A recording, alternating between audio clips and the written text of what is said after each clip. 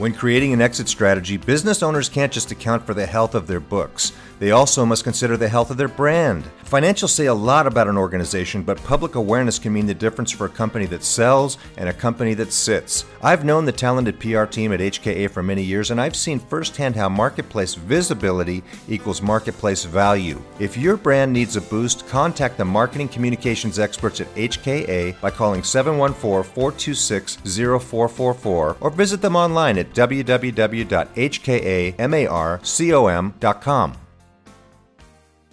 Hi, this is Bill Black from the Exit Coach Radio Show. Last year, a business owner friend of mine died suddenly and tragically, and his family was unprepared. In his honor, I'm giving away 1,000 of my ebooks entitled Business Continuity, 5 Steps to Protect Your Family, free. All you have to do is text the word family to 44222. That's family to 44222. Don't let your family be the victim of an unplanned business. Text family to 44222 for this free information today.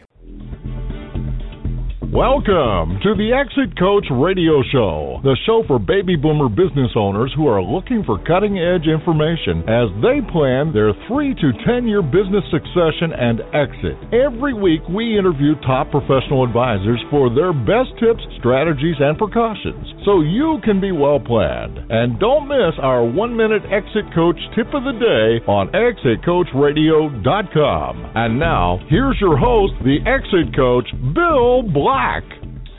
Welcome to the show, everyone. Thanks for joining us today. I'm very excited about our lineup today. We have a substantial number of guests on the show.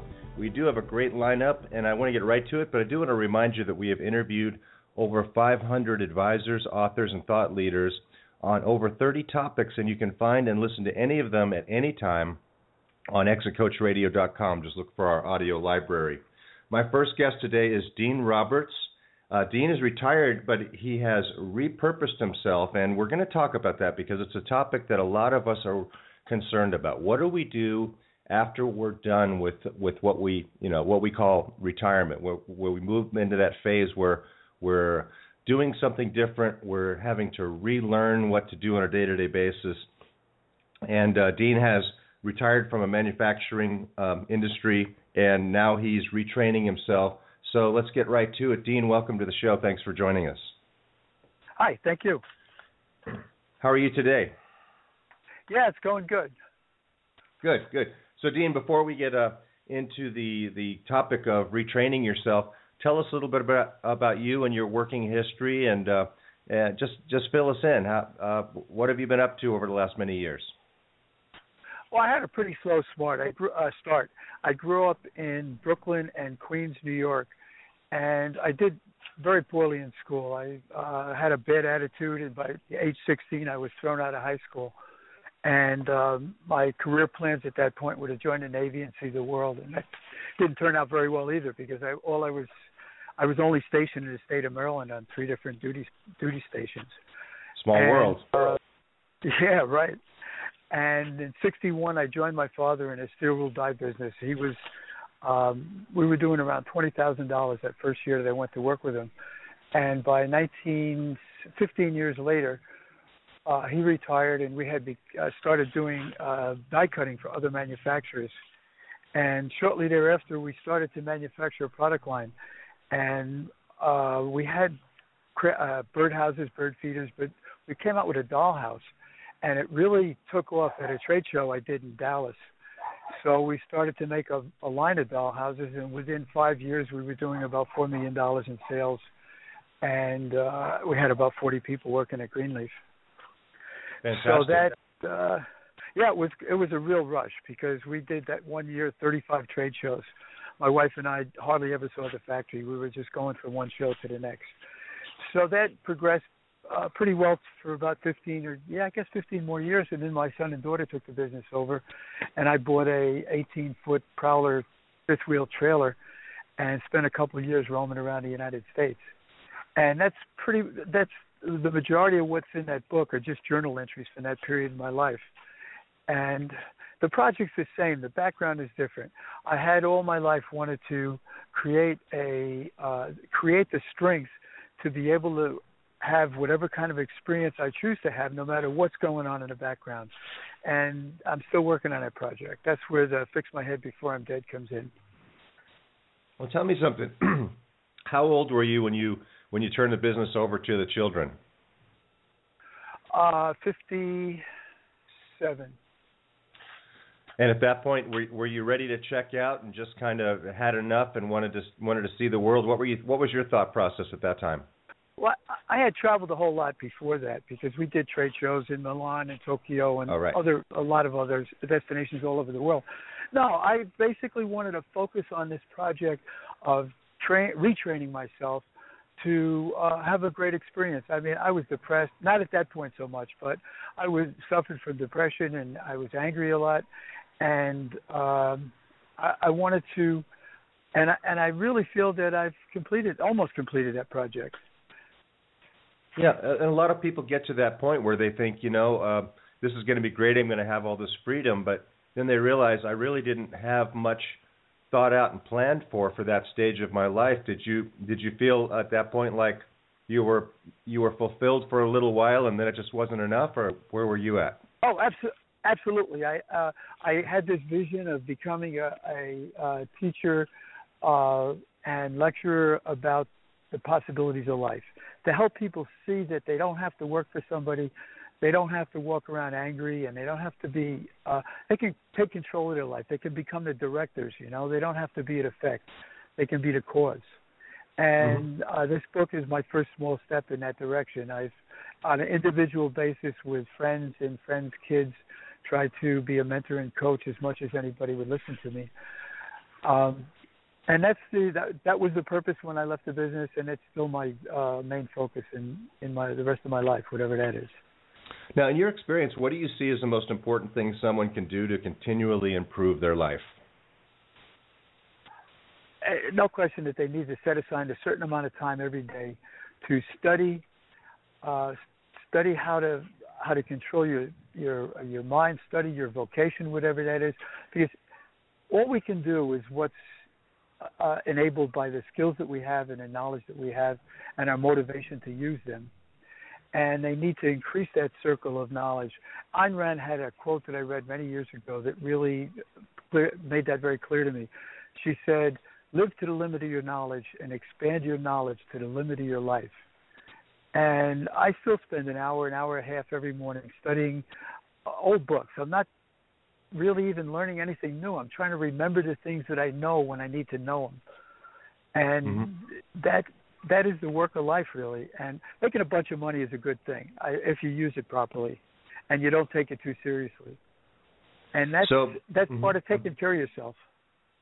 So creating your own kind of study curriculum is important. So it could be exploring anything you're interested in, but just teaching it like you have the quest for knowledge and you're pushing every day to learn a little bit more, just as a habit. Is that what it boils down to? You put it well. That's exactly what I'm saying.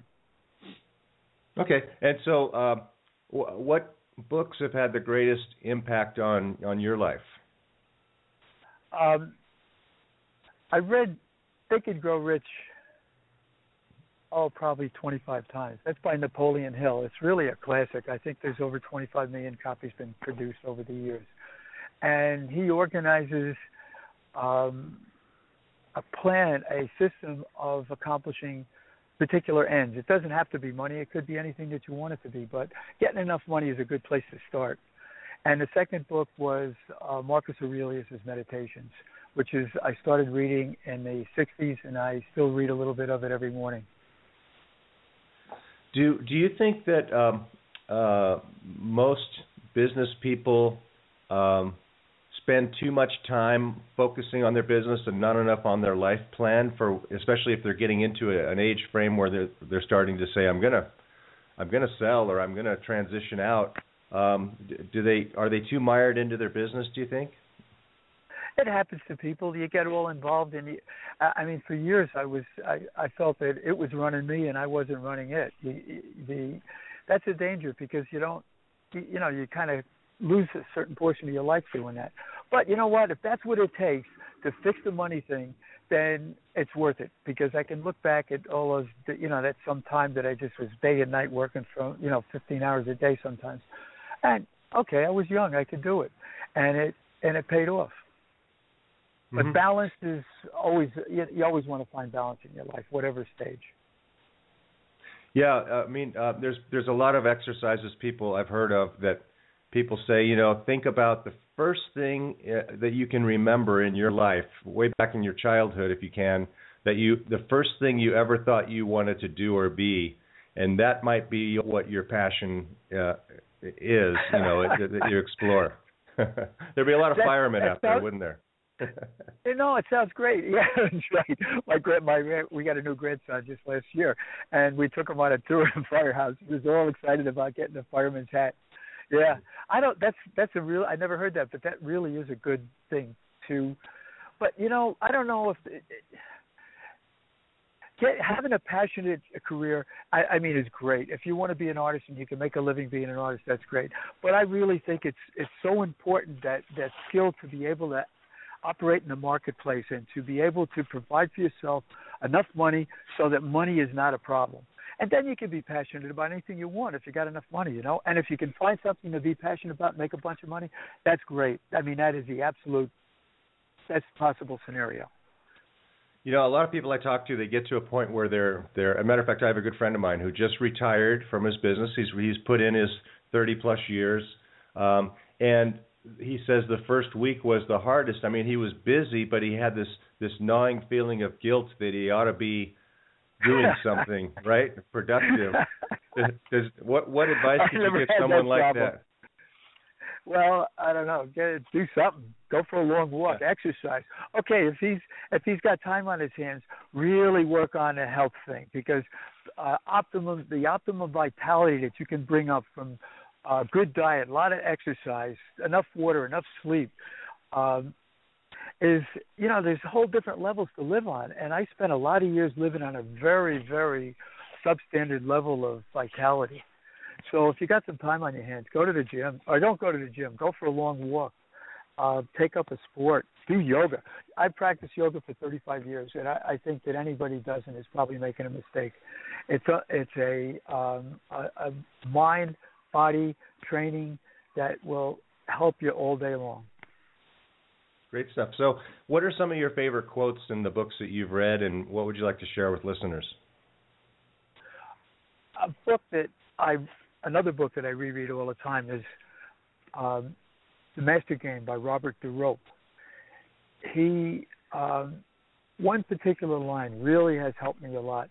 He says, by skillful means, one can be comfortable even in hell. And the work of my life is to create that skillful means so whatever comes up, I'm just a center of calm and peace, and I'm just going to figure out the best solution and move forward with love and compassion for everybody. And skillful means. Let that word, that's just that two words. Mm-hmm. It gives me goosebumps even now as I say it to you. Yeah, those are very powerful words. Skillful means, and that can go very deep, and it goes to the no problem is insurmountable, but you have to give it. Getting a skill takes time and effort to think and really get to know what you're talking about, and then means working it, right? Yeah, absolutely. You said it perfectly. And another line that... Mm-hmm. Yeah. Oh, sorry, go ahead. No. I'm sorry. I didn't mean to interrupt.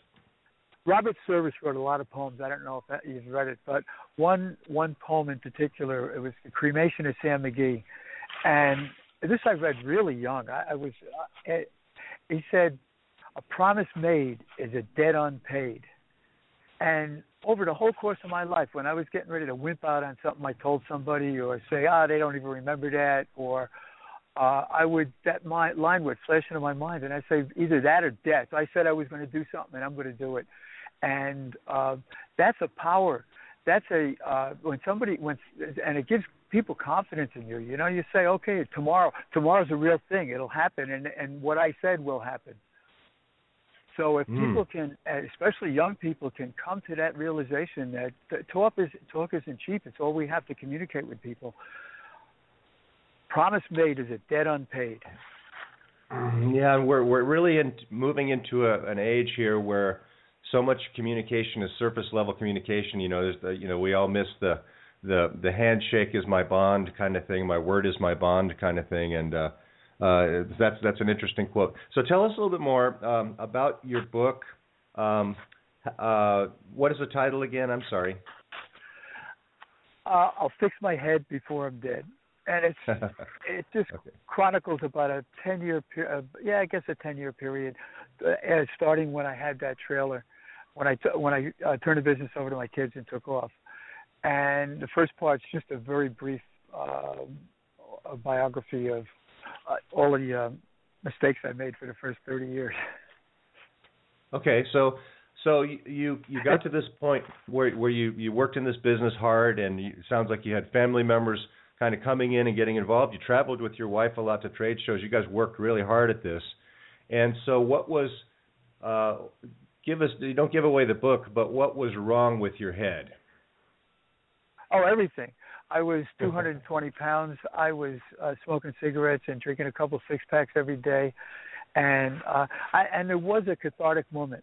And it was sometime in the 67, 68 area.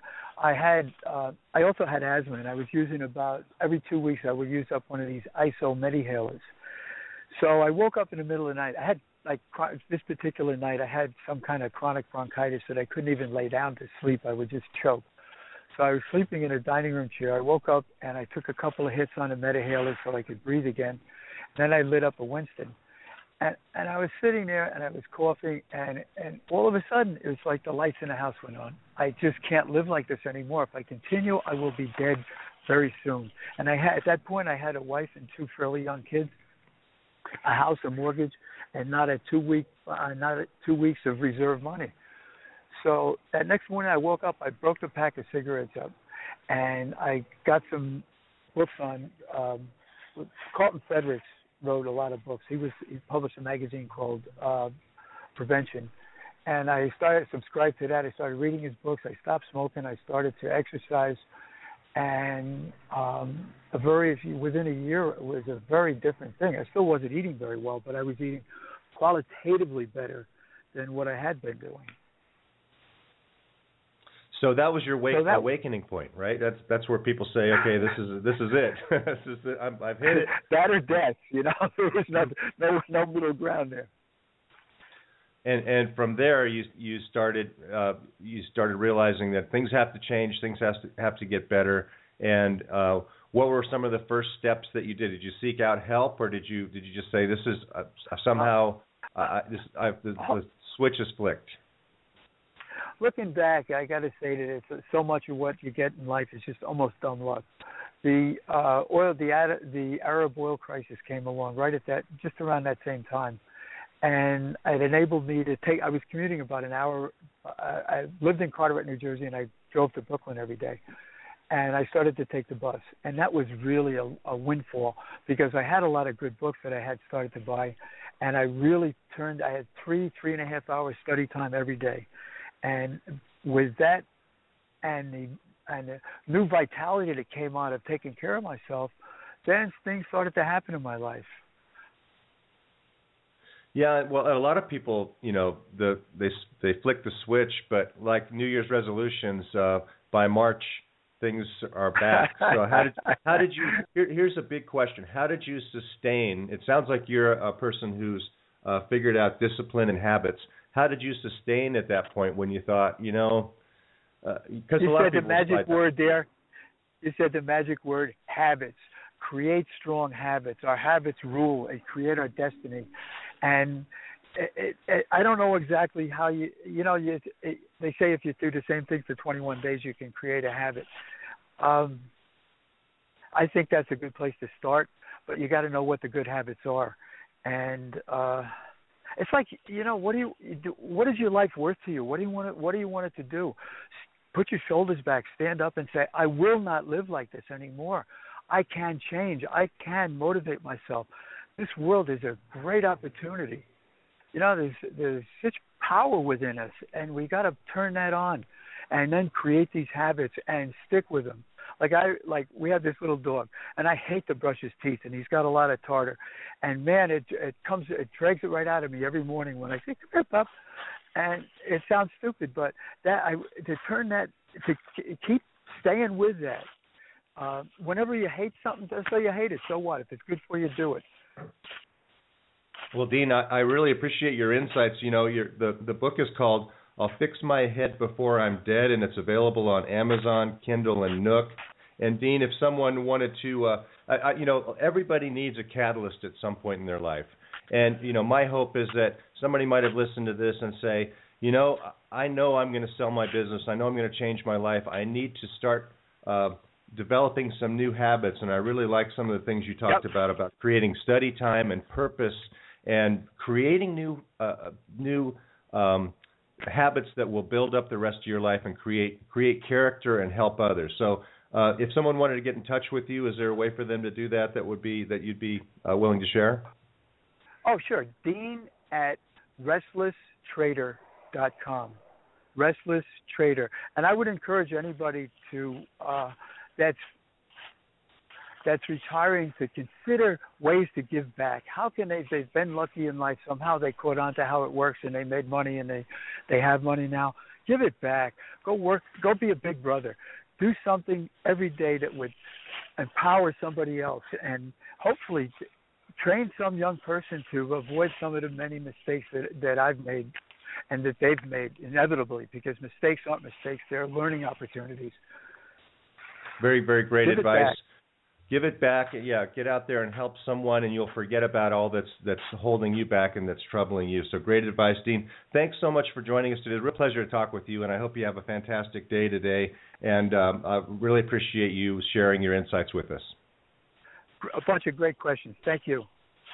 All right, we're going to take a short break. We'll be right back after this, so please stay tuned.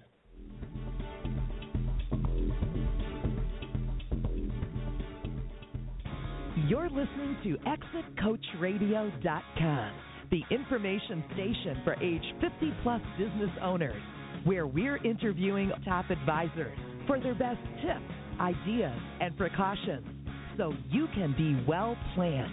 We upload new 1-minute tips every day. ExitCoachRadio.com. Come listen for a minute.